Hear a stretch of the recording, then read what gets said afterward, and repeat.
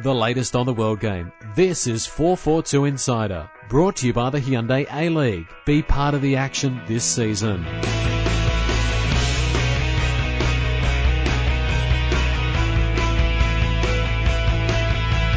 Hello and welcome to this week's 442 Insider Podcast. I'm publisher Andy Jackson. Joining me as always is editor Trevor Trahan. Hello. And we're going to be joined by some very special guests in the second half of the podcast. Chelsea legend Charlie Cooke and Jason Lancer, both from Coerver Coaching. Charlie now spending his time in the US, as he has done for a number of years now. Jason runs the Coerver operation in Australia, so they both will be popping in for the second half. But until then, let's crack on. Trev, local. A-League, yep. Week 16. Saw it kick off with Wellington Phoenix. Sly little buggers. Always lose. Moved into third place. Where did that happen? Always lose away. Jets always win at home, hey? Then we realised it was the A-League. Another away win. Yeah, we now live in a world where Wellington and Perth can win away from home. Which throws our multi-bets all over the shop. Yeah, exactly. Manny Muscat with his first goal was enough to get Phoenix over the line, and as I just said, saw them move up into third place. I mean, that's incredible. Man. 2 points behind Brisbane Roar. I mean, we're saying early in the season they didn't have a squad together, and some of the early results weren't great. No way we could see them making the finals. Now they're sniffing around the top 2 spot. It is a superhuman effort from everyone at Wellington. Yeah. Central Coast, Mariners, 3-2. The Mariners' juggernaut shows no sign of dropping. They're now 11 points clear. Yeah. They won't be caught, will they, for the Premiership? So, yeah, and someone criticised us, I think, in the thread for last week's pod, saying that how on earth could we say that they were dominating the league? I'd say 11-point gap in a 10-team tournament with 9 games to go. Jesus He's pretty dominant. Jesus had his haters as well, Andy. Can't be loved by everyone. Yeah, I mean, it's a fascinating game, and to call it a thriller was about right, actually. Adelaide still look, greatly improved for me, but the crucial point was when they went 2-1 up, those 2 quick goals, they had a batch of chances after to make it 3-1, and that they didn't score them, was the problem, because if they could have gone into half-time 3-1 up, then that's a different kettle of fish for the Central Coast Mariners to come back from. But they looked all at sea, the Mariners, after they let in those 2 goals. And what you did there. Yeah. Mariners all at sea. Yeah, no, not intentional at all. And that's when they needed to score. But one thing I like about Adelaide, when we were doing our season preview, we were saying the reason Adelaide will be there or thereabouts is because they'll have Gite and Van Dijk up front and Vidicic in behind. Now, whenever I saw them previously, They didn't seem to be doing that. They've had one of them on the bench, and Vidicic is injured for a little bit. But when Gite did play, he seemed to be playing on the wing. So,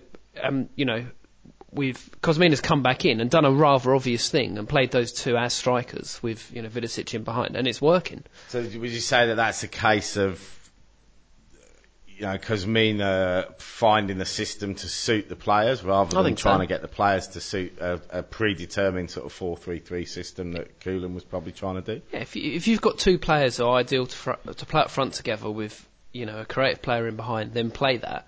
But Coolen obviously wanted this more sort of Dutch style of the 3 up front, but kind of not the 3 up front, the 1 up front and the 2 behind, and Gite wasn't as suited to that. So yeah, they look a lot better, Adelaide. I wouldn't be, it's not great to lose a game when you've been winning. It's not great to lose a game at any point, but I still think that was quite encouraging for Adelaide. Okay. Melbourne Heart, probably the game of the week. I really enjoyed this game, enjoyed watching it. 1-1, Brisbane Roar. Quality game, 2 teams going at it. Good quality football. Pace of the game was fantastic. Oh, I thought Fozzie's head was going to explode on Twitter. He was loving it. Was he? Yeah, minute by minute updates. Yeah, it was good. And it's the kind of game that I think every fan was looking forward to seeing. And in terms of Brisbane's goal scorer, it was always going to be, wasn't it? Yeah, well, there was a bit of obvious controversy going into this game when Melbourne Heart weren't too happy that Berisha was available to play because obviously he'd been given a 1-game ban but had up to 7 days to appeal it.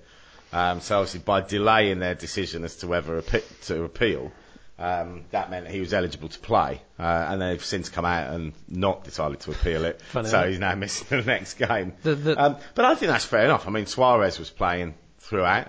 Yeah. Until the decision was, until they decided whether they were going to appeal or not. So I think that there's precedent there.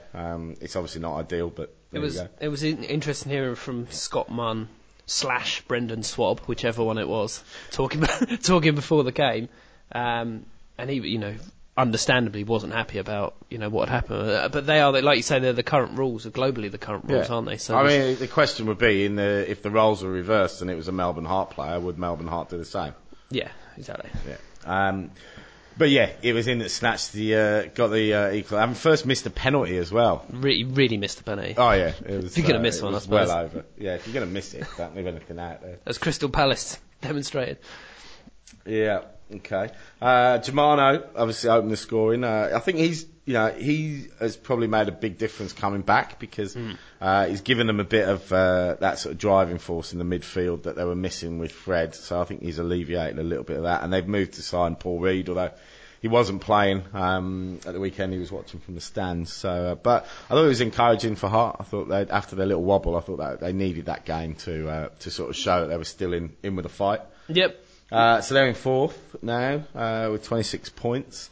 Perth Glory hammered Melbourne Victory. Poor performance from Melbourne. Another red card. Shipping 4 goals. As I put on Twitter, we've had people coming out of retirement to come back with Paul Scholes. Maybe it's time for Muskie to put the boots back on and go and sort out their defence from the pitch.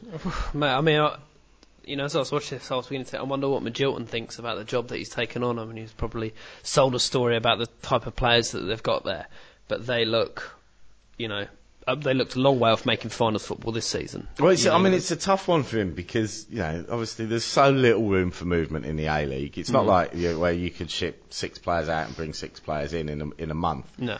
He's also not got the job next season. So how much are the board going to allow him to do in the next few weeks, when they're not sure, they're both by their own admission on a mutual sort of trial basis. Yeah.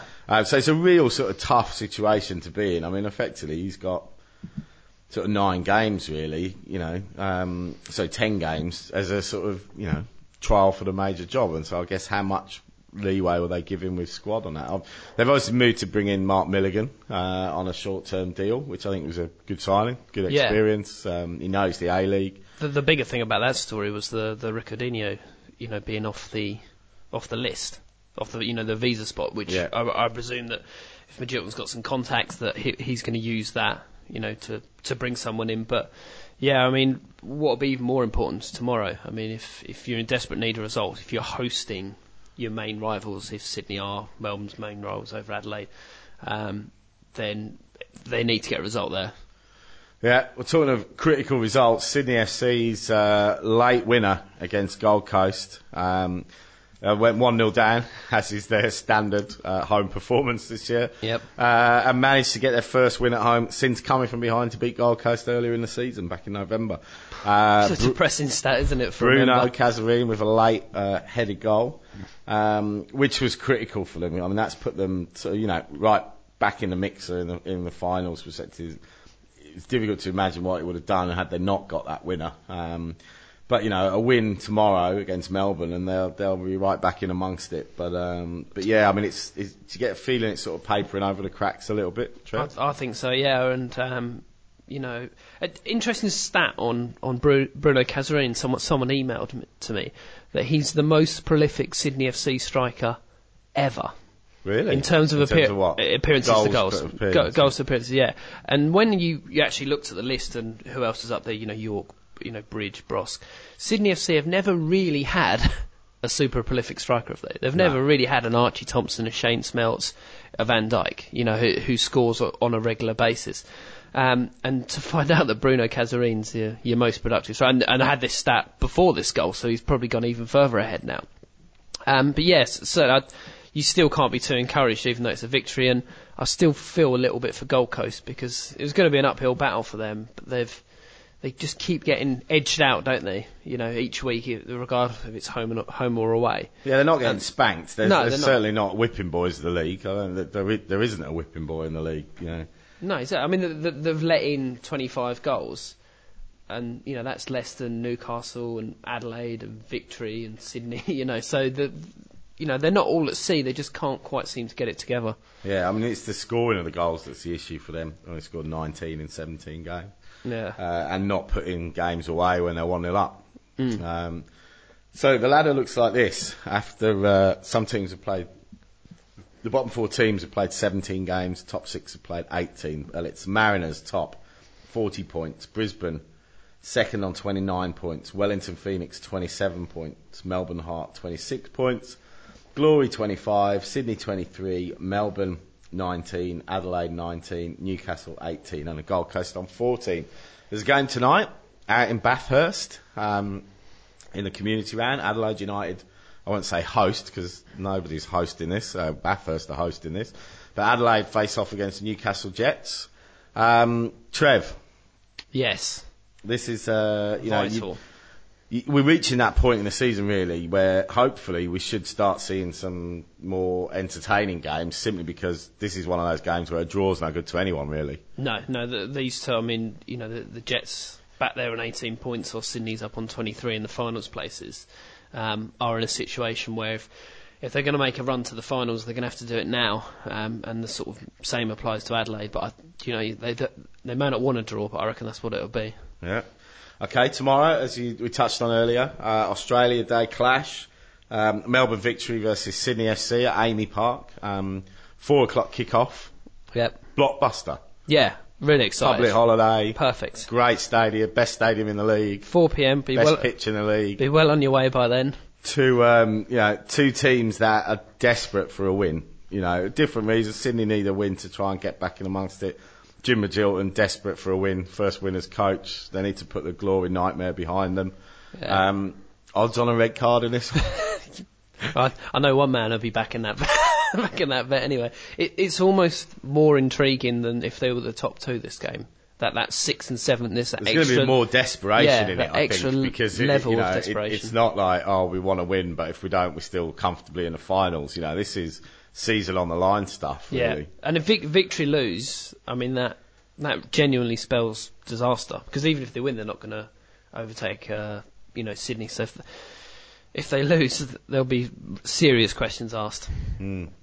Okay, Gold Coast host Central Coast, back to the coasts on Friday at Skill Park. Coast with the most. Coast with the most. Can you see anyone stopping the Mariners at the moment? You know, I'm loath to sort of feel that the Gold Coast are going to lose every weekend, because, like I was saying earlier, I genuinely don't think they're that bad. And I mean, I can see perhaps a typical Mariners port. I get what that person was saying when we were saying about the Mariners. They're not spanking teams. No, I get that. They're not hammering teams like 6 and 7-1. No, but Brisbane were at their height. Yeah, but they have won 12 and 18, and they haven't lost. And they were 11 poits clear. 11 points clear. So you and can't. They keep finding a way to win. Yeah, even when they're not necessarily playing well, even when they go behind, they've just got that little bit extra to that mentality that they're not going to be beaten. Yeah, I'm going to go for a draw. Yeah, just saying, I'm going to mix it up. Yeah, why not? Okay. Yeah. Brisbane Roar host Newcastle. On paper, you'd probably say this would be a home banker. Should be another good game like the Heart one, though, really. An interesting test for the Jets, whose season's fading away. But yeah, you'd think Brisbane would have a little bit too much. I don't think they'll spank them, but I think they'll win though. Yeah, there's a chance here as well. Like if Newcastle can win tonight and win on the weekend, they're right back in it. Yeah. It's a case of, right, we've got 2 massive games here. And there's been a bit of talk, I think it was Graham Arnold that was talking about, and I got another email from someone from Sydney FC who's talking about the workload, the fact that Sydney have played 9 games in 42 days or something like that. And Graham Arnold was complaining about the workload, and I just think, it's a 27 game league play, and everybody, everybody given the opportunity would be on the first plane to Europe to go and play in the Premier League or the Championship or La Liga or playing 2 and 3 games a week is standard for 9 months. Millie Edniak, how many games are he going to play this season? You know, they knocked out the cup, but he's playing in that. What's it, 40 odd games in the championship? Yeah, it's really not that much. And hopefully during a 6-month pre-season as well, you would have got your players' fitness up to a level that could get them through a short season. For so long, the first few seasons, all we're hearing was there's not enough football. We need more football, and now there is. We're moaning that it's too much. You know, it's like, I just think, guys, get used to it. If you really want to go and test yourself with the best, you've got to play 50, 60 games a year. And yeah, exactly. And still, okay, the travelling is a factor, but you still got to travel when you go to Europe, if you're in Europe and being successful. So, get over it, lads. Wellington host Melbourne Heart, Westpac Stadium. And for all Wellington's success, there's been a bit of, talk about the fact that they seem to have lost that connection with the public. They're not getting the crowds that they were. They seem to get bigger crowds when they move away and sort of travel round like sort of New Zealand Globetrotter style. Yeah. Maybe we'll see the crowd return. Heart, obviously a good side to watch. Wellington now back up into third and challenging. They've got a good story to sell, haven't they? In terms of where they are and how they've managed to get there. This is another tough one to call on how strong Wellington are at home, and they are above Heart in the league. But I think I might back another draw. I mean, these are never easy to get right, these results, as anyone who's ever listened to this podcast will tell you. But this week, is another really tough week to call. We didn't get your prediction for Melbourne-Sydney. A draw. A draw? I think it will be a draw, yeah. That's the one I'm most confident about. So you're backing all draws? Yeah, but the Melbourne one I'm most confident about being a draw. Okay, just making a note of that. Adelaide hosts Perth Glory. I feel like there's no pressure on these predictions because they've been so bad for 133 odd shows now. Adelaide, Perth Glory. Perth, again, started well, went on a little dip, now coming back with a bit of form. In fifth, 25 points, and they'll look at the teams above them, like Melbourne Heart, Wellington, and think that potentially, third or fourth place is there for the taking. And especially now if they're starting to win away from home as well, and players seem to be, played in the better positions. Some interesting comments coming out of Perth, though, from, Fergie and Jacob Burns saying, we've not done anything different, we've just been getting the rub of the green more. I think fans want to hear that you've done some sort of incredible tactical change and everything's going to be okay, but you can see where they're coming from because they certainly weren't far off at the beginning of the season. Yeah. Adelaide hadn't lost under Cosy before. They've been just edged out away to the best team in the league, and I think they'll return to winning ways at home to Perth. Okay. I think the thing with Perth that is different to some of the other sides is they have got the ability to score 3 and 4 goals. Yeah. If Smelts is firing and he's got supply coming from the likes of Travis Dodd and Stajowski seems to be coming into a bit of form. Liam Miller, Billy Mehmet. I think, particularly when we're getting nearer to, and we get into sort of sudden death football, and finals, that they have got that ability to score goals, which will be critical. All right, and then Melbourne Victory host Gold Coast United in their community round, which will be in Launceston in Tasmania. So interesting test to see how that goes. How do you think that both sides really travelling? But obviously you'd probably say it's a bit of an advantage for Melbourne. It's not quite as far for them. Yeah, I think it's difficult to call before you see how Melbourne line up at the Sydney game. But yeah, I think that's the kind of game that Gold Coast will somehow lose, unluckily. So I'm going to go, by a single goal victory. Okay.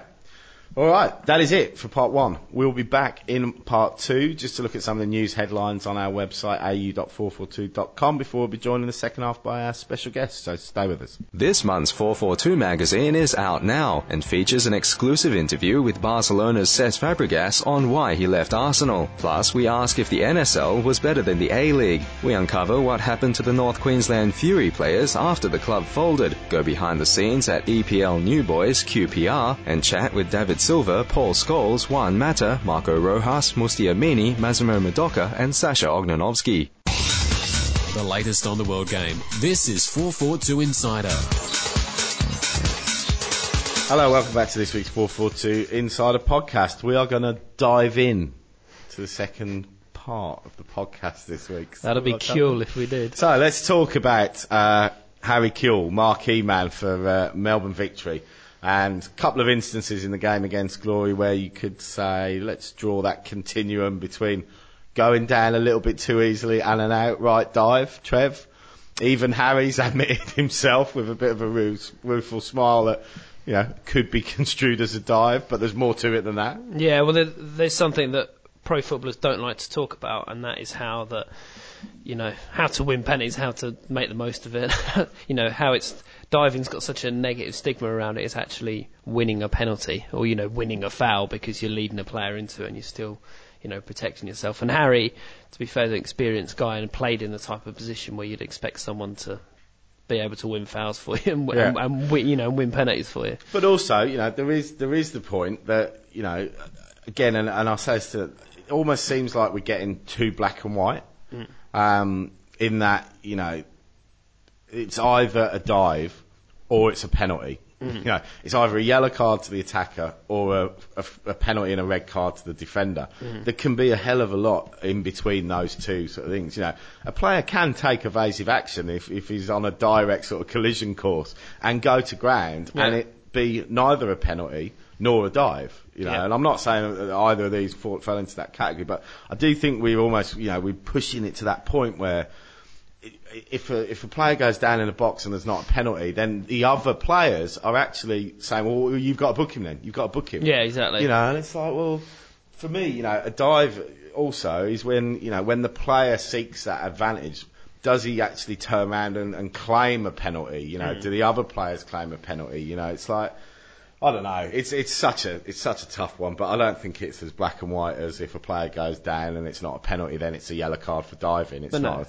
And it seems to only be focused on the penalty box as well, isn't it? Because it happens all around the pitch. Absolutely. Players go down, and you don't get a free kick, and play just waves on, and no one really says anything. Yeah, and about there's a degree, you know, from the attackers' players. Yeah, some of those lads that are coming in, you know, at right angles are pretty big fellas of self-preservation. Of, well, do you know what? It's not a foul, but I need to get out of the way of this guy. Yeah. You know, so I think, you know, I think Harry knew that he was probably, there was certainly one of them that was where he was sort of seeking to gain an advantage. But the last thing I want is to, you know, we talk in the Premier League as well, is this waving of imaginary cards and putting pressure on referees to book and send people off. I just think it's, we don't want to go down that route.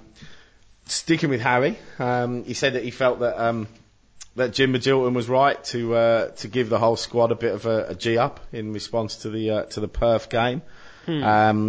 Trev, where do you stand on that? We've seen Kenny Dalglish do exactly the same in the Premier League after Liverpool's poor showing at Bolton. You know, pulled no punches, didn't single anyone out, said that he was disappointed with some of his players that didn't seem to have the right mentality, attitude. How do you feel? You know, if your manager comes out and, you know, if the West Ham manager comes out and has a go at the whole squad? Yeah, I think sometimes it's, you know, it's undeniable, and the players are going to be aware that they didn't do everything that they could have. But you do need to sort of, you know, manage it well and ensure that you've got a set of players that are going to respond to that approach, because it's not true, you know, of all players. Some players might think, well, this guy's only just come in and you know, he's already having a go at, you know, how we're playing. And as we were saying earlier, this is not going to be an overhaul of players in the victory team. So this is the unit that he's going to end up working with. So yeah, he needs to make sure that he's managed that right in terms of what this group of players would want. But I don't, you know, particularly say. I mean, what can you say when you get smashed 4-1 by Perth? I mean, they didn't perform well. Yeah, it's a fact. Yeah. All right. We mentioned this briefly. Mark Milligan, with current soccer career, I suppose you can still say he's there or thereabouts. Has joined Melbourne till the end of the season. Didn't ingratiate himself with the Sydney FC faithful by saying he's looking forward to playing in front of the most passionate fans in the A-League. It's not really the thing that they want to hear. Any word on whether he'd be cleared for tomorrow? I don't know. It's subject to the international transfer certificate. I'm not sure how long that takes, but certainly that would be an interesting, you know, with the red cards and suspensions hanging around. It'd be interesting to see if he started lining up against Sydney FC tomorrow. Exactly, and it'd be interesting to see where he plays. Some interesting comments on the forum saying that he's going to be a useful player because he's able to play it out from the back, so that might help that sort of link up to midfield and to get the ball to those attackers that no doubt can do a job if they're given the chances. You can't. I think it's a pretty strong signing, to be fair. And again, it'd be interesting to know who drove this signing, because I can't imagine that Mark Milligan is on Jim Magilton's radar. Always wanted him at Ipswich. Yeah, so, I mean, obviously, often it's a case of who's available. Yeah. And, who's been touted as being available. So I suppose you go, look, this is a guy that was playing for the Socceroos ahead of going to the World Cup, and, decent age, it's only a loan move. Yeah. You would take him, wouldn't you? Okay. Trent Sainsbury, Central Coast Mariners, has extended his deal, and 3 youth league players have also been promoted to the senior squad. Very Mariners story, isn't it? The sort of bringing through players like this. Yeah. So Mitchell Duke, James Oates, and Anthony Caceres have been rewarded. I must admit, I was following the Mariners on Twitter over the weekend, and I saw that Caceres had scored for the youth team, and I thought it was the other Caceres that had been to Melbourne. And did he play at Wellington as well? Yeah, I think he did. I wonder what had happened to him, but no, it's not. It's a different Caceres. But anyway, congratulations to those 3 boys. Joel Griffiths will have a new strike partner in Nicholas Anelka at Shanghai Shenhua. He has signed a 1-year deal that will reportedly earn him close to $1 million. If only they could sign Tevez, and then they might have one of the more surly front threes in the world. The angriest front three in the world. They also, I mean, there seems to be a hell of a lot of money kicking around in the Chinese leagues at the moment, because not only have they signed Anelka, but they're also trying to sign Didier Drogba and Michael Ballack. And they're focusing at the older end of town, obviously. Yeah. But I mean, Drogba said he's going nowhere until at least June. But that would be a front three, wouldn't it?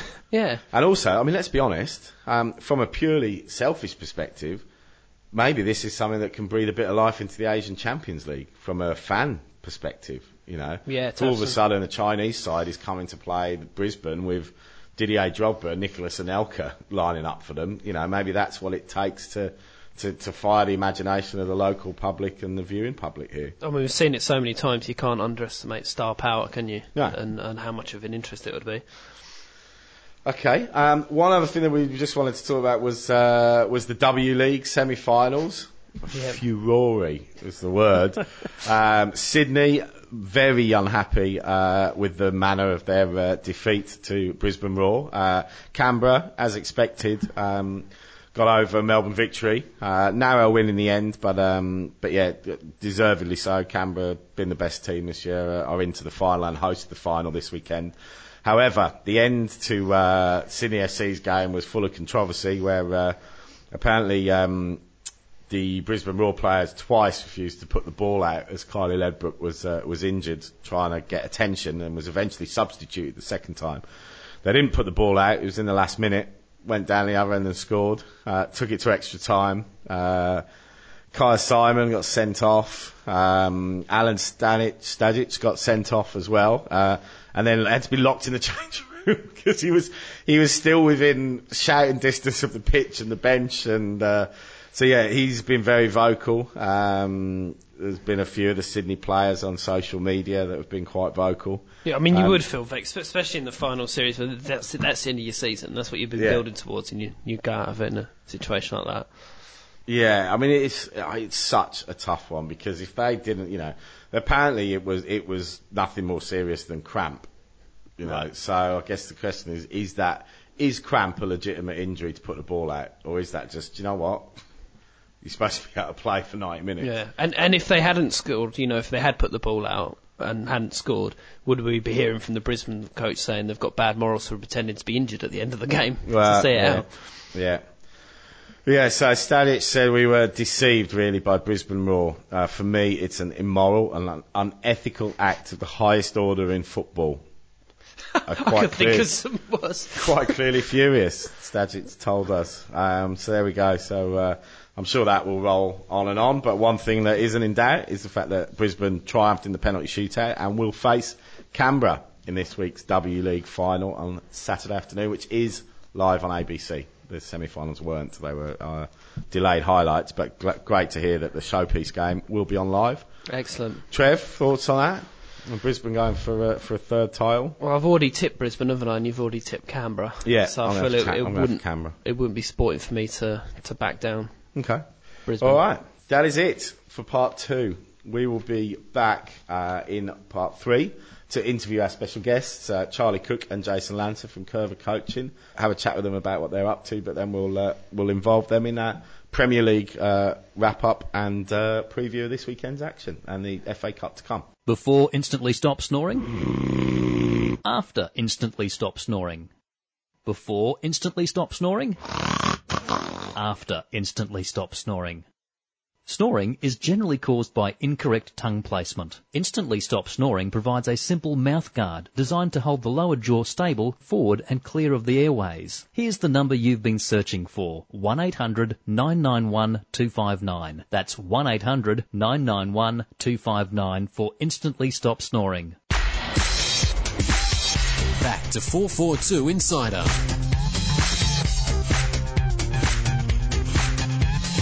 Hello, welcome back to the second half of this week's 442 Insider podcast. As promised, we are joined by football royalty. Rare that we have someone genuinely with some credentials in football. Normally it's just us two muppets.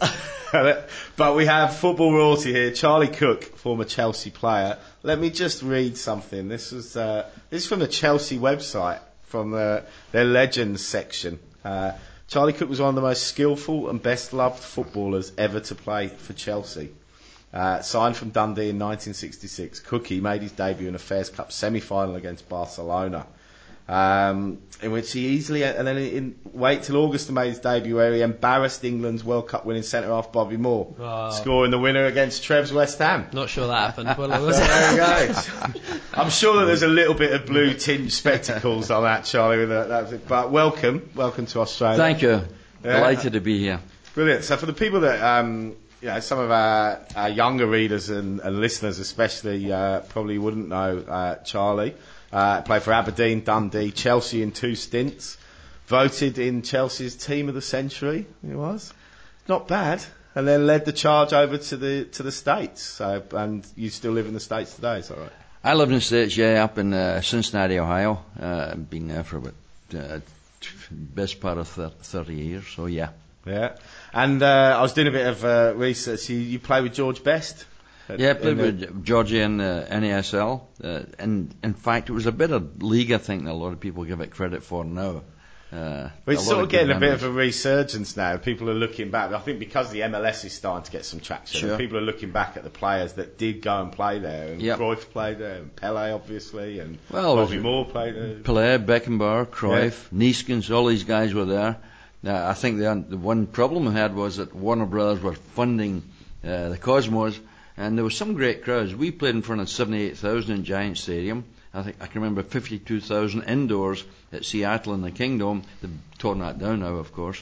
And up there in Minnesota, when Joe Mosono was playing up front for Minnesota, mind you, it's kind of the backwoods. They were getting 32,000 average home attendance. Having said that, we were playing in LA. George Best and the team, Wolfgang Sundholz, ex-Bayern Munich. We were getting in the Coliseum, 100,000 seater stadium, we were getting 5,000 people. So there was that kind of imbalance in the whole thing. And Warner Brothers, I think, get fed up funding all the big name players. One of the things, we did a feature recently on the old NASL, and I couldn't believe looking at the pictures of them playing on the baseball diamonds. Exactly, I can remember doing that down there in San Diego. God blimey, you can many a time up in Chicago as well. So it was a strange experience, So I mean, comparing that, obviously playing with somebody like George Best and having that, and being a winger yourself, somebody like Lionel Messi these days. I mean, obviously the game's changed, the pitches for one, the protection that they get from the referees. I'd imagine that you playing alongside people like Chopper Harris in your day. I mean, how do you compare the two? I mean, do you look at Messi now and say he would have been a success in any generation? Oh, no question. Probably maybe even a bigger success back in our day, simply because he is such a brave little guy, and he does all these things with so much close attention. I think one big difference I've seen in the game today is the actual state of the fields. I understand that Barcelona train on fields that are exactly the same condition as they're playing on the fields in big games. And I can remember playing in some fields that were like mud heaps, so it makes a difference to the game. But I think it's aesthetically a much more pleasing game today, and much nicer passing, probably throughout all the leagues, just simply because of TV exposure and teams playing a better brand of soccer. Yeah. And let's talk, about Chelsea. I mean, have you still got ties to the club? Are you still close? Do they embrace you as a? They do now. They didn't prior to Abramovich taking over. I think Ken Bates, when he ran the club, I don't think they had a lot of money, and they weren't too much interested in their history or their legacy or whatever. But I think Abramovich and his advisors, I think they made a smart move, and they figured that if they're going to compete with the Man U's and the Liverpools and all the rest of it with their legacy and so on, they had to do something about their history, and they've done a very nice job of it. I think they spruced up the stadium itself. Obviously, they've got fantastic training facilities, but on top of that, they've invited all the old players back for many events, player of the year events and so on and so forth. So there's always 2 or 3 occasions a year when we'll get invited back to particular occasions, which is nice, which didn't happen before he came. It's interesting you say that, because there was the ex-Man City player Paul Lake said the same thing about the Qataris taking over Man City. Yeah. That they brought him back in a community role, and he said that they get a lot of stick because it's just money and they're buying up, but it took them coming in to reconnect sort of Manchester City with the community and bringing ex-players that have been sort of like just forgotten about under the previous regime. Sure. Probably because they don't have the money to do it. And not suggesting we're all forgotten, but I mean, people were still great to us when we went back during that time. But it's certainly been different since the new takeover. Yeah. Well, let's talk about what you've done since your playing career. You're probably better known now, certainly by our readers, as being sort of, business partner of Alf Galustian in Coerver Coaching worldwide, and Jason, who's joined us as well, runs the Australian operation, and we work very closely with you guys. Talk to us about how that came about, how you made that transition from player to setting up Coerver. Well, we always wanted to stay in a game. I was in the States at the time. Was staying in the States. I'd married an American girl, and I knew I was going to be staying in the States. And at that time, the business, if you're going to stay in the business of soccer, it was partly to do with soccer camps.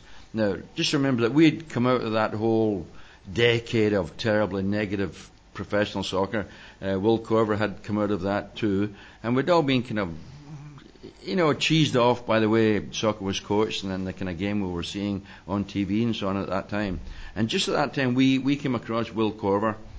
He was doing technical training, and there's people today who'll say, "Oh yeah, we used to do that." I'm telling you, we looked around, and there was nobody doing anything different, if you want to call it that. He was doing technical training, and he was the first guy we ever came across. And I would kind of defy anybody to say otherwise. He was the only coach in the world who was actually teaching the skills of the great players. Nobody knew how to. People used to say, "Well, you're born with it." People would watch me play, or they'd see George Best and say, "Well, they're gifted, they're lucky, it's what you've got, and whatever he does on the field, it's effective." But they couldn't tell you exactly what they did.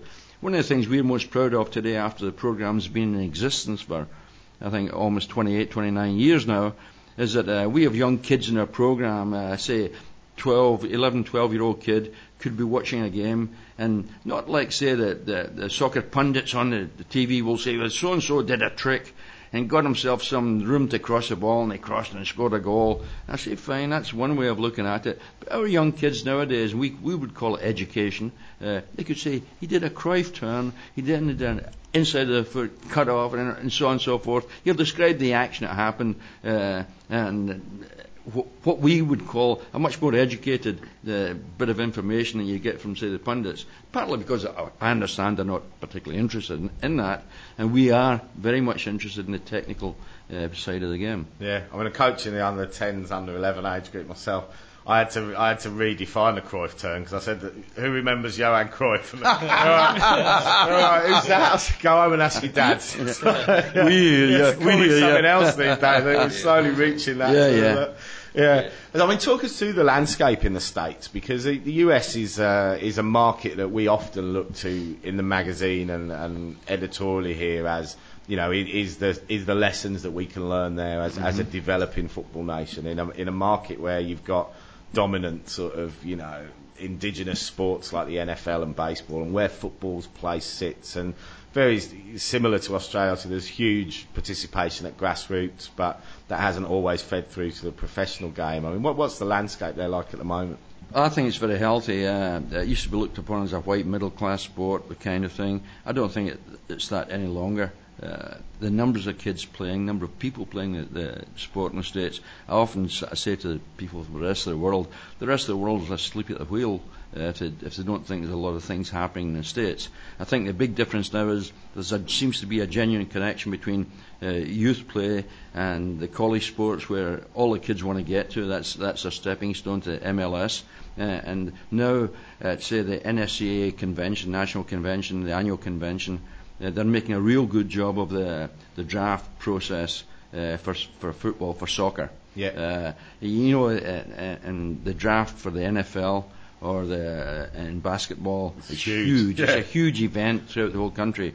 And now they're getting it on TV. It's on Fox Soccer, and they're doing a very, very good job of promoting that whole side of the game. So the connection between youth soccer, college soccer, and then the MLS is very clear. There's a clear pathway now.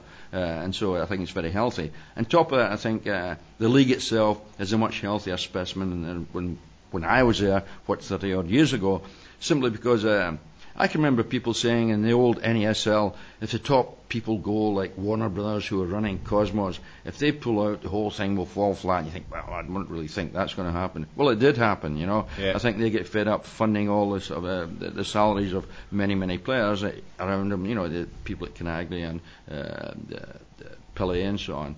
So that all kind of collapsed very quickly. I think nowadays in the MLS, there's lots of it's a different legal vehicle. So they're getting income from transfer fees across the. The guys like Cahill. I don't know if there was a lot of money made at that point by the league. Not Cahill, sorry. I was talking about. Yeah. But a lot of these guys, when they're getting transferred, there's money going to the league. Not on top of that, in the old days, they used to make money from TV revenue, if you want to call it revenue. They would buy TV time and then try and sell it to the local businesses, and that's the way they tried to make money. I don't think they were very successful. Yeah. I think nowadays they're on ABC, Fox Soccer, every day of the week almost, and so there's certainly lots of that kind of TV revenue coming into the league. So it's a much healthier beast than it was many years ago. And as with Coerver being active in that sort of grassroots side of it, I mean, how it's one of the challenges that we always talk about here, and if you speak to anyone, it's like, right, how can we convert grassroots participation into support of the A-League? And the MLS seem to be doing that quite well. You look at Portland Timbers and Seattle, the crowds that they're getting as first and second year teams. How active are the MLS teams in the community? Do they reach down into these kids that you're working with? I think that's been a feature of all the sports throughout all the years I've been in the States. I think the clubs, even in the NASL days, they tried very, very hard. They were doing a lot of things that I'd never experienced in Britain. See, you've got a captive audience in Britain, whereas over in the US it was a brand new sport. But I think what they're getting now is they've got parents with younger kids coming into the game, and they've experienced the sport either at college or at youth level. And so it's a different kind of parent that's bringing the kids these days, and the enthusiasm's pretty mind-boggling, the way these clubs have suddenly got a huge fan base. Yeah. And talk to us about Coerver, how your growth in the US, what's the size of the operation? Well, we've got about, say, 26 licensees. They're covering about 34 states. And it's a pretty healthy business, I think we would call it. One of the things that we're noticing that's happening, you're always looking for people to give you testimonials of how good your program is, etc., etc. We never buy that, but people are very happy to give us say nice words about Coerver Coaching. But one of the best, most important ones I think we get nowadays is that we have coaches who used to coach, say, 5-10 years ago when they were college players. They'd come into our program, they'd coach in our camps, and now they've gone on to, say, other jobs, real life jobs, and they're having children, 4, 5, 6-year-old, and they're bringing their children back to the program. Yeah. I think that says mountains for what we've been doing and their respect for the program. And have you found, I mean, Jason had talked about this previously, that when we talked earlier about Messi and players like that there is this emphasis now coming through football into a more technical, skillful game. It's less about sort of athleticism now, and it's more about, small guys that are good on the ball. Yeah. Obviously, that's then going to play right into the area of player that you're developing. No question. I was just saying that I remember a season ago or so, I had been at Chelsea to do some presentation at half time, and I had to stand in the tunnel waiting to go out, and the teams are coming off. And they all had cleats on, they all had shoes on, and with studs and so on. Nevertheless, a lot of these guys were 6 foot plus, a lot of big guys. And I thought, God, the game has certainly changed a bit. Maybe I was standing in flat shoes, and it was accentuated. But it seemed to me a different animal that was playing the game than I could remember. So we're delighted that Messi's drawn so much attention. Is it his third time now, the Ballon d'Or? Yeah, and just a fantastic performance from him. Then you see the Iniestas and all the rest of the players around him. They're not big physical specimens, but it's great for us, great for Coerver Coaching, great for youth development soccer. Yeah, and Jace, for Coerver in Australia, do you look to the US as a sort of model that can be followed here?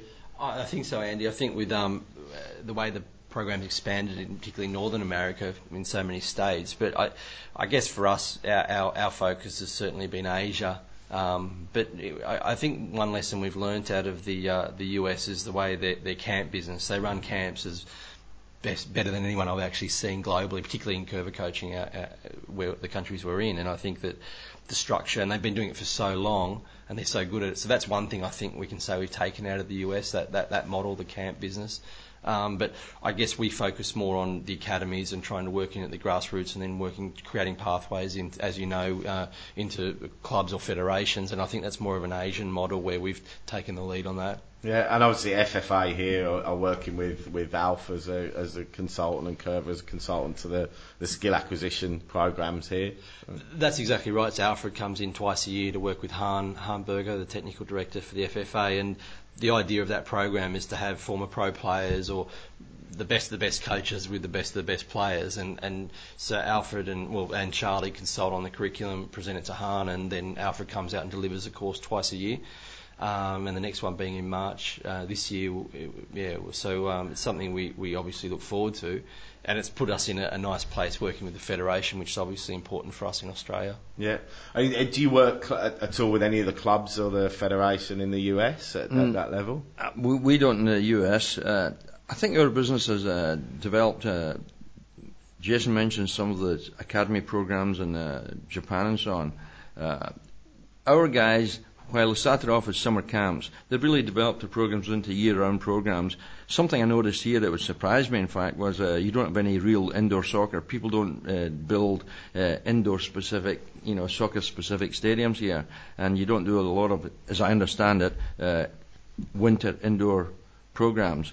In the States, because and certainly in the northern part of the country where the winters are pretty bad, there's an awful lot of indoor. For example, in Cincinnati, not a big city, we've got about 7, 8 indoor soccer facilities, and they're pretty busy throughout the winter. So the kids will play their spring and fall seasons, then suddenly they're into indoor soccer throughout the winter period, and then go back into spring outdoor soccer. And while that's happening, many of our guys, over and above doing, say, summer camps, they're developing programs indoors for kids all the way from, say, 4 or 5 year old up through 16, 17 college age programs. Brilliant.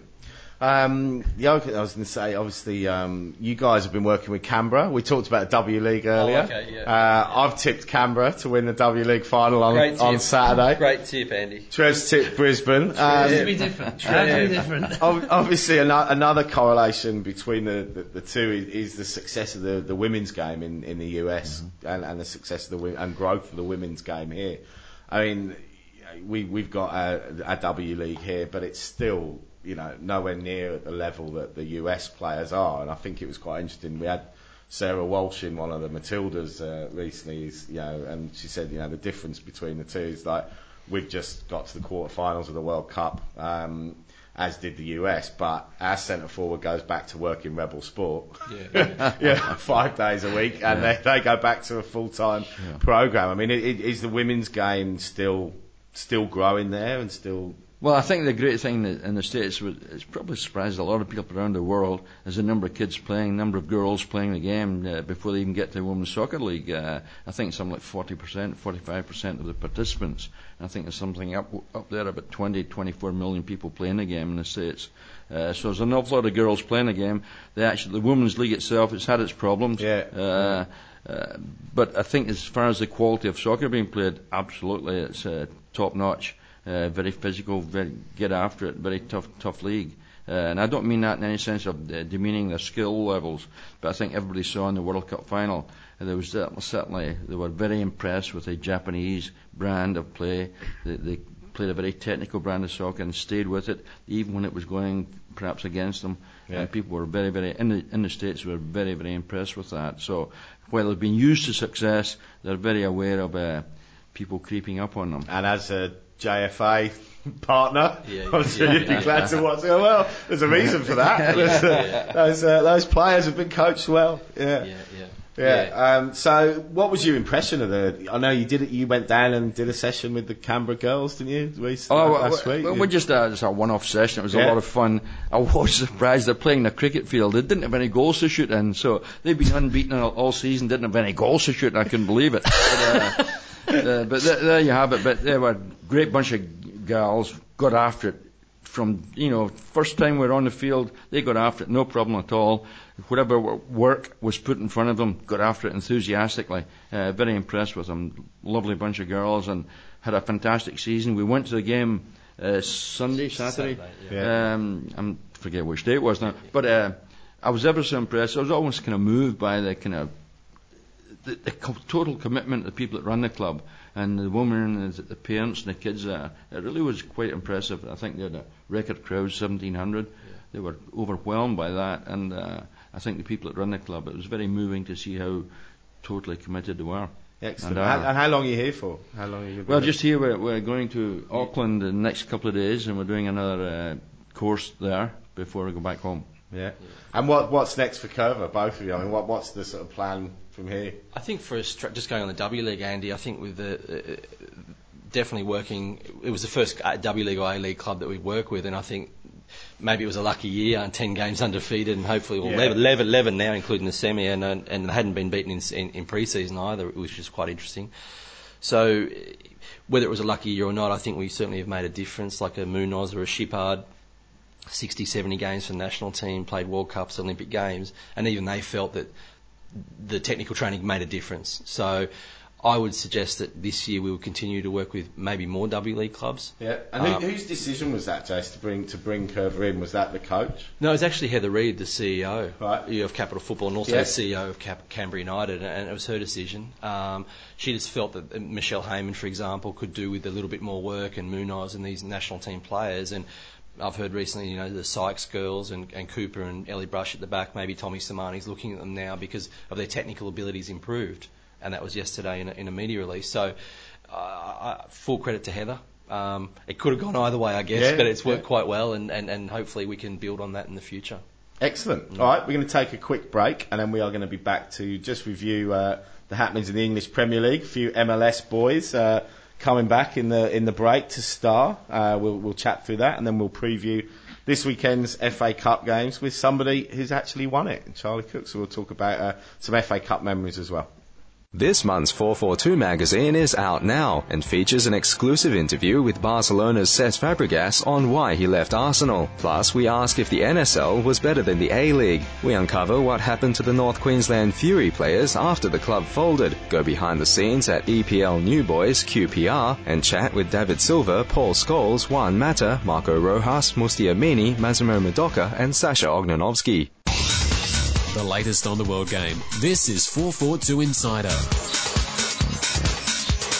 Hello, welcome back to the final part of this week's 442 Insider podcast. We are going to just round up the Premier League action. Big games were Sunday in the UK. Man United 2-1 winners over Arsenal, and Man City controversially 3-2 winners against against Spurs. We've got a few Spurs fans in the office that were gutted. Balotelli. A few. Balotelli looks like he's going to get banned for 4 games for his stamp on Scott Parker. But we're still on the pitch to score the penalty, win the penalty and score it. Which means Man City are 3 points clear at the top of the Premier League. Arsene Wenger also getting some stick from his own fans. For a substitution, for a seemingly poor substitution, wasn't it? For a substitution of a player that they gave him stick for buying.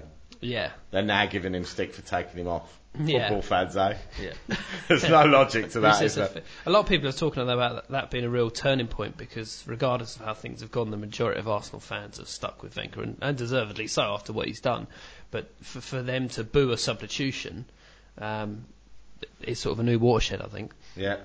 Liverpool, very meek performance from them that's raised the hackles of Dalglish, who's come out and slammed the Liverpool team and players, suggesting that they thought they could just go to Bolton and turn up and win. No, couldn't have been further from the truth. They were a shambles, really, particularly at the back. Genuinely sloppy. And we're saying about how poor they've been at home and how many games they've drawn at home, 7 at home this season, and they've been slightly better on the road. But yeah, a Bolton team got themselves out of the relegation zone, and deservedly so. Everton, Tim Cahill scored his first goal for 12 months. Good to see our Tim back on the score sheet. Landon Donovan from the US, obviously there, and also Robbie Keane scored 2 goals for Villa. So Charlie, the MLS boys, Thierry Henry's come back and got on the score sheet, and I guess that's probably another positive sign for the strength of the MLS now, in that these players are coming straight from the MLS and not just playing in the Premier League, but starring in the Premier League. Robbie Keane's won a game for Villa on his own. Is that a sign that the game really is? I don't think that it's necessarily a sign. I think Thierry Henry, his goal, he just come on the field and he gets the first kick of the ball, he scores a goal. It was a nice goal, but then again, he was into some controversy. The second game he was in, so I think the Premiership's a pretty gritty league, and they'll all be tested. So I think Robbie's had a great start, terrific for him. But it'll be interesting to see as you go into the season. They're going into that pretty difficult part of the season, where every point's going to count, and I'll be interested to see how he performs through the rest of it. Yeah, and Beckham, obviously, that was big news in the week, has re-signed with the Galaxy for 2 years. As someone that's been there through that, is his time there been judged a success on the whole, would you say? I think it's been a huge success publicity-wise for the league. It's been great to the league in that respect. I think people were doubting him, say, a year and a half ago, but I think his performances this past year have been super. I think the coaching staff have done a good job with the team itself. There's a lot of guys in that team that I really hadn't heard much of, but they've put together a damn good team, very effective team. And I think the interest from so many clubs in Europe to re-sign or to sign Beckham back, to be back over there for at least a couple of months, is a sign that he's been doing very well. So I've got great respect from him. I didn't think he'd do particularly well in the States, but I think he's certainly surprised me. And seems to have settled. It seems like that decision was driven by how happy he was living in LA and in the US, and his kids seemed to be happy there. And there was more money on offer to move to Paris, and the cynical people, I'm sure, everywhere would have said he's going to go to Paris, like Milan, Paris, LA, London. But he's made a decision to stay. Will that win some of the remaining doubters over, that he's spurned a higher offer now to stay in America? I think definitely there was definitely a feeling there that he was kind of letting some people down simply by going back, even if it was in a loan transfer. Yeah, when he went to Milan, when he came back, there was a bit of negativity. It seemed to kind of undermine the legitimacy of the league. The league itself had become a legitimate force in world soccer. At least they would certainly believe so. And I think the fact that he would want to go back there for a couple of months, or perhaps leave and not be sure if he was coming back, I think a lot of people felt let down about that. So I think the fact that there's been so much interest in him by European clubs, I think it's raised his profile again. Yeah. And the fact that he's gone back to LA and committed to him has been great news for all the MLS fans. Excellent. Your old boys, Chelsea, 0-0, Norwich. That was Norwich's first clean sheet of the season, which tells its own story there. Fernando Torres. Let's talk about strikers and confidence, and he doesn't become a bad player overnight, but that's how it would appear. I mean, as a former player yourself, I mean, do you feel for players going through these sorts of periods? No question. A very difficult time for him, I'm sure. He's not the guy that put the price tag on his head. You could argue till forever about what value every player is. I myself didn't think he was $50 million to put on his head. I didn't think at the time, even with all the inflated prices, that he was that kind of value. But that's the price that was put on his head. I still don't think he was doing a job that what's his name up front. Drogba. Yeah, I don't think he's doing a job yet that Drogba can still do. Yeah. And so there's so many doubts about what Drogba's going to be doing. But I think he's the guy they should be keeping. And if anybody was to move on, perhaps Torres, it would be good for his career and Chelsea. And obviously, much has been made of Villas-Boas as a young coach. How would you, as a seasoned pro, if you're John Terry and Frank Lampard and you've been there for a decade, and a guy comes in who's younger than you and he's calling the shots, how does that go down? What's the dynamic there? Like you say, it's an interesting dynamic. I think the one thing I'd be pretty sure of is that he's going to need their support. I think they're pretty powerful personalities within the club, and if he's going to succeed, he's going to need these guys on his side, or else maybe gone. There's been talk of some talk of either of them leaving.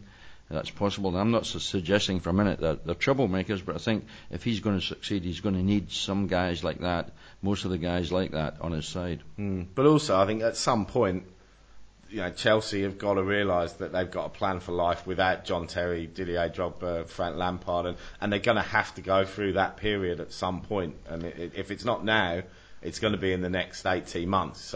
So a coach has got to oversee that. And I guess, do they just say, well, we believe Villas-Boas is the guy, let's give him 3 or 4 seasons, because there's already been talk about, will he see out the season, and I just think it's almost hiding the issue that this has got to be addressed, and like you say, it's probably going to be better done with the support of these guys, but they can't carry Chelsea for another 3 or 4 seasons. Well, I think recent history proves that Abramovich is not going to sit around and wait for things to happen. There's already been talk of Hiddink going back and all the rest of it. I'd be surprised if they don't do very well this season that he would still be here at the end of the season. Right. I mean, it's that much of a merry-go-round there. I would bet that either Frank Lampard or Terry, I think I would think both of them will still be there at the end of the season, and it would be interesting. I think they're going to do pretty well if AVB is still going to be there. Okay. QPR got their first win, Premier League win under Mark Hughes, 3-1 win against Wigan. West Brom, big win at Stoke. Martin O'Neill continues to work his magic against Sunderland, against the Swansea team that took all the plaudits the week before against Arsenal, and saving the best to last, my boys Villa, thanks to Robbie Keane. 3-2 win at Wolves, which, as I said, the top 4 remains unchanged. Man City, Man United, Spurs and Chelsea. Arsenal in 5th, Newcastle in 6th. The bottom 3, Blackburn, Wolves and Wigan, although it's still all very tight there with only 12 points separating the whole bottom half of the league.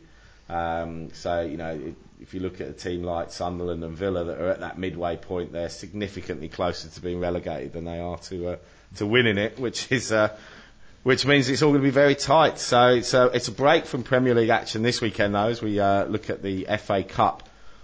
Charlie, as an ex-winner, what does the FA Cup mean to you? Mud and bullets and heavy fields, and playing against some of the less fancy teams that are really outgunning for all the big fish. And so that's the kind of memories I have of some gritty games.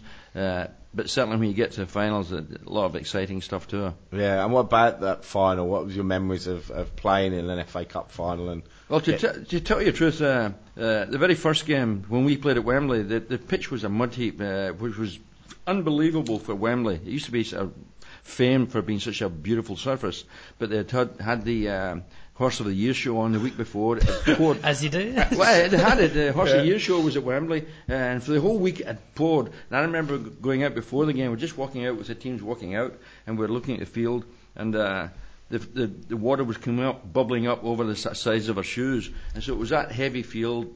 Leeds should have stuffed us that game. We drew 2-2. We came back twice and sort of, got a tie. And I remember going back to the hotel after that game, and I was always in pretty good condition, but I remember puking up, in the sink as soon as I got to the hotel room. Didn't have any beer, didn't have any drink. It was just pure fatigue. And I can remember that feeling after that game, but also the relief that we got the tie. So it was the first replay in FA Cup history. 3 weeks later at Old Trafford, the field was totally different. It was a little bit bare in the middle, but a little bit bumpy, but certainly much harder than it had been at Wembley. They started well, got in front, but we were a gritty team then, and some people have looked at the film since. I've not seen the film in many years, but they showed some clips of it, and you see some of the tackles in that game. Bloody hell, I thought, you sit there and when I played in that, kind of interesting stuff. But I remember Eddie McCready. We used to sort of laugh at Eddie because we used to say he was blind when he played under the lights because he always had what do you call it? The glasses, they had contact lenses, and he used to have tough. Yeah, that was the excuse. He couldn't see under the lights. But there was one tackle he makes an edge of our box. Billy Bremner's going to head the ball, and suddenly Eddie's kicking it off his head. And it was one of these kind of things that automatic yellow card, automatic red card, perhaps today. But they got away with these things, and I think that was happening all over the field. There was a lot of sort of heavy tackles and a lot of sort of all the stuff about Leeds and Chelsea not liking each other was pretty true. There was a lot of feeling about the game then and about these two teams. And the fact that we got it, I made a goal for Aussie. It was one of these lovely goals where I got the ball in midfield. And that way when games get away from me, they were 1-up. You thought, Christ, they were a hell of a team possession-wise, Leeds at that time, probably best in the world. And if they got a grip of a game, you were sort of dead in the water. So it was an hour into the game with our goal down. I'm thinking, Christ, we've got to start doing something. And so I get the ball just over the midfield.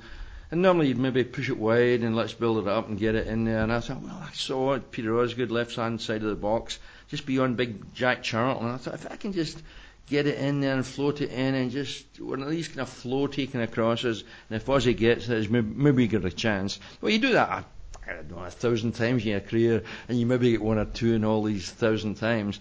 So I chipped it, I hit it, and I thought, Christ, that's got a chance. I could see it just going, and Big Jack was kind of stretched, and I was kind of half expecting Jack to get it, but he kind of stretched, and he just couldn't get to it. And Ozzy was just floating in behind him. And it's one of these kind of balls where you just put a little bit of bend on it, and you think, if it just floats, Ozzy will get that, and shoots a gun's a pistol. He got there, and Ozzy, he was always one to make the most of any chances, and he just launched himself, horizontally, hit the ball, went past David Harvey in goal, and then he just stood up and he punched the air. And of course, Old Trafford is much nearer Leeds than London. Yeah. But I'm telling you, you would have thought the whole of London was there that night. The whole place exploded and blew. And what a night we had after that. I mean, we eventually won it with a goal in overtime. David Webb from one of Ian Hutchinson's long throws. Again, Big Jack went up with it, I think with Ozzy. It touched Jack's head, just went on, and David Webb got it at the far post. But it was one of these crazy nights that I think all the guys that played in it will never forget. Brilliant. What about that? Rare that we get that sort of insight here. You're not a Leeds supporter, are you? No. Villa and West Ham, so you're all right. I mean, the other thing as well in those days, that we take for granted now, is not just the pitch, but the balls. Mm-hmm. Being still active in football now, you must see the balls that they play with that don't hold any water, light as you like, just constantly the same. And in those days, heavy pitch, heavy ball, players. Exactly. I'm not saying it was a ton weight, but it was definitely a heavier thing. Plus the shoes today, the cleats, the boots, we used to call them, of course they call them shoes in the States. Yeah. Do you call them shoes here? Just boots. Boots. You still call it boots. Well, we call them shoes in the States. And all the colours and the lightness of them, all that has certainly changed. I think it's great. I mean, it's good for the game, great for the fans, and good for the players. I think many of the players are much more willing to shoot from distance now. And the fact that they can get something on the ball, I think it's fantastic entertainment. Swings and roundabouts, though. The ball was heavier, but you could pretty much do what you like to the keepers in those days. They weren't quite a protected species they are now. Well, Chelsea, massive game. You know this from your time, Charlie. QPR Chelsea. Yeah. Sort of Southwest London derby. Obviously, the additional sort of spice, if you like, with the John Terry situation still ongoing, which came from this game in the league. it's an early kick-off, so Australian viewers will be able to watch this. It'll be 11 o'clock on Saturday night, so a few beers. Watch. So I mean, was that a big derby in your day as well? That was huge, always huge in our day. I think we had a couple of cup games against them too, but being so close geographically, I mean, it was always gritty. I mean, even when they came to Stamford Bridge, you could never assume anything about these games. They were definitely local derbies, and a lot of people, really up for it. Lots of beer, lots of fun. And ex-Chelsea player Mark Hughes now in charge of QPR, so there's some spice in that one. Liverpool, Man United, always a great fixture. They will meet Arsenal versus Villa. My boys travel to Arsenal on Sunday. Watford versus Spurs, Everton versus Fulham. So I don't think Schwartz is fit yet. Trevor, just off, I think. Just he's off, just off. yeah. Fitness. So we won't get to see Tim Cahill face off against Mark Schwarzer. Other ties: Blackpool versus Sheffield Wednesday, Bolton versus Swansea, Derby versus Stoke, Hull versus Crawley Town, Leicester versus Swindon, Millwall versus Southampton, Sheffield United versus Birmingham, Stevenage versus Notts County, West Brom v Norwich, and Brighton v Newcastle, and a local derby, Sunderland, Middlesbrough, rounds it off. Charlie, I mean, just on the FA Cup, I mean, much has been made about the fact that as the FA Cup lost its sort of, its shine because of the Champions League so dominant now. But we both now live in countries where there's nothing like the FA Cup, where an amateur team can end up being drawn against the best team in the land, and do you ever think that you can't replicate that history and the sheer size of that tournament? I don't think so. I think there's definitely a couple of years, a few years there, maybe just 5-6 years back, when it seemed to lose its shine. I think the Champions League had come on a ton, and people were overwhelmed by the Champions League. And if you go to a Champions League game, I think you'll agree, it's a fantastic occasion. The place is decked out, and the place is jammed with celebrities and so on and so forth. So it's a big occasion, no question, Champions League games. But I think it's made a comeback. FA Cup's made a comeback in recent years, certainly in my imagination anyway. Yeah. And the idea that it could ever lose its shine is hard to believe for me. Is it still big in the States? People follow it? I think so. I think the Premiership, anything to do with the Premiership's huge now in the States, and we can watch it almost any night of the week. So it's huge. Sometimes it's not so good when they say they put on a third division team against a fourth division team, perhaps because it's FA Cup. But when you get to big names, no question, still got its magic. Fantastic. So, Jace, who's your team? Who do you follow? Oh, look, I think for me, Andy, I mean, at the moment, I love watching Gareth Bale play. Yeah. For example, yeah. So I'm, Arsenal, I think technically are very good, so I'm more that way in mind. So they're the kind of teams that I would be following, yeah. Okay. Yeah. What price is Chelsea for the Champions League? There's I don't know. Well, they're still in it. I mean, that's the thing. The Chelsea and Arsenal, the side that you'd argue that they're two of the big guns that might struggle to even qualify for next year's Champions League, are the two that are still in it. Yeah. So never back against the English teams over two legs. But I don't know what price they are. I'd imagine they'd be quite a reasonable long price, I'd think. Yeah, I think Barcelona are so short that everyone else is way out. Yeah. All right, that's it for this week. Thank you so much, Charlie. Thanks for coming in, taking time out of your schedule here. It's been an absolute pleasure to get insight from that on the FA Cup and what's happening in the US. Jason, thanks for joining us. Pleasure, Andy. And we'll be back next week. Thanks a lot for joining us. 442 Insider is a Helms Media Solutions production. Visit helms.com.au to find out more about our services.